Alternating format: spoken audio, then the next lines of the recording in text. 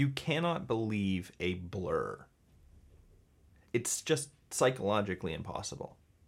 So when we find our joy in a God of joy, we better have adequate language, that is, ideas and terminology, to speak about this God of joy. But if you went to seminary or university in the past century, or your pastor did, you probably don't.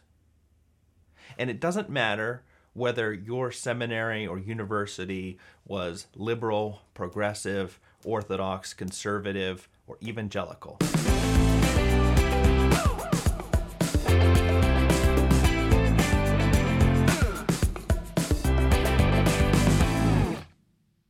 Hey everybody, welcome to the Sanctus Forum. I am Michael Stewart Robb. Most people call me Mike. And we are doing here the conspiracy commentaries. This is The Divine Conspiracy by Dallas Willard. You've probably seen me hold this book before. And this is one of the best books in the last 25 years. It was actually published 25 years ago, and it is still in print. You can still find copies, and it is still relevant for people who want to know God in this century.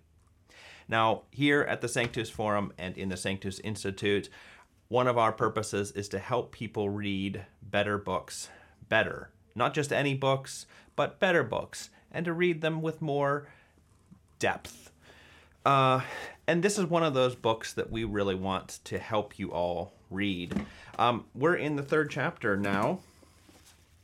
Third chapter, not very far in, a section called Finding Language to Express This Great God. Now, Dallas really has the gloves off in this one. This is where we can see that Dallas Willard's day job was not writing books like this for us, but being a philosopher at a major university. USC was his school. We can be thankful for that. So I don't know. I really love this section. I feel like I could do 40 videos about this. I'm not going to do that. I'm just going to try to squeeze it all into one. But I just want to start by reading the first few sentences. It is frankly hard today to think adequately of God, or perhaps to think of him at all. Our intellectual history works against it, and we certainly do not get much training for it. Frankly, our daily experience, under pressure from many quarters, constantly keeps us from thoughtful living and dumbs us down in many ways, especially theologically. But the resulting lack of adequate ideas and terminology does great harm to our faith. Ouch. Ouch. I don't know if you caught it here.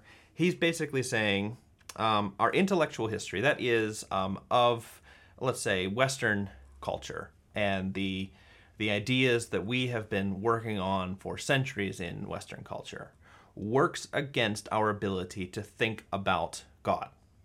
Okay? And what he says is, we do not get much training in it. In other words, we don't even know about the ideas that are conflicting with our attempts to know God. We don't even spend time working on them. And then for everybody, I mean, maybe you think, well, that's not what I would get trained in. I'm an engineer or whatever. But he says, really, everybody, our daily experience constantly keeps us from thoughtful living. So previous centuries, I will tell you, were not like that. Their daily experience did not keep them from thoughtful living, but ours does. It's like we have a lifestyle which leaves us overweight, unhealthy, prone to heart disease, diabetes, and all that sort of thing. And if only there was somebody out there who was talking about lifestyle. But anyway, the problem here, as Dallas has said, is our intellectual history. And for me, here on this paragraph, let's see here, 1, 2, 3, 4, 5. On the 5th paragraph, he starts to name what he thinks that intellectual history is. He calls it rising out of the 18th century, primarily through British empiricism and the Kantian rationalist reaction to it in Germany. Now, Dallas taught on these classes. I'm currently reading a transcript of his class on British empiricism, where he's talking about John Locke, George Berkeley, and David Hume. The books are back there. I'm reading them along with the class. I bet none of us have really read much of any of that, unless you had maybe an intro to philosophy class, or you actually were a philosopher major. We just didn't get that stuff. And so we don't even know what these people are talking about and how they influenced and shaped our world. Same with the Kantian rationalist reaction to it. Another word for that is German idealism. We just skim over it. I don't even think we skim over it. And we certainly don't often have the life required in order to read these books. But his point is, and this would need to be made, you'd need to make an argument for this in history, is that intellectual atmosphere gets down into the most simple, conservative Bible school. Perhaps the place that you went to, perhaps the place that your pastor or priest went to, that gets down into that. And it keeps us from being able to really think about God in a way other than just having a mental blank where that word God is. Now, what would be the opposite? Well, it would be that we actually had some muscle to deal with issues in metaphysics. And if you'd like a little bit of that muscle, if you go over to conversatio.org and you go into the search and you search for metaphysics, there's a recording of a class that Dallas did on metaphysics. It's from USC. And you can get into this. I would recommend doing the reading along with the class. You can find the syllabus. But you'll start to talk and think about things like, what is it to exist, and what is identity, and what are properties, and what are parts, and what is substance, and what are dispositions, and what does it mean for something to change and exist in time, and all of that. Really kind of important things if you want to say some things about God. Now, what is the remedy for this? Well, I mean, go take a metaphysics class. That could be one thing. And really, some of us probably should do that. Another thing is Dallas is getting into just sort of reading older authors. And I'll give you, he says, well into the 20th century.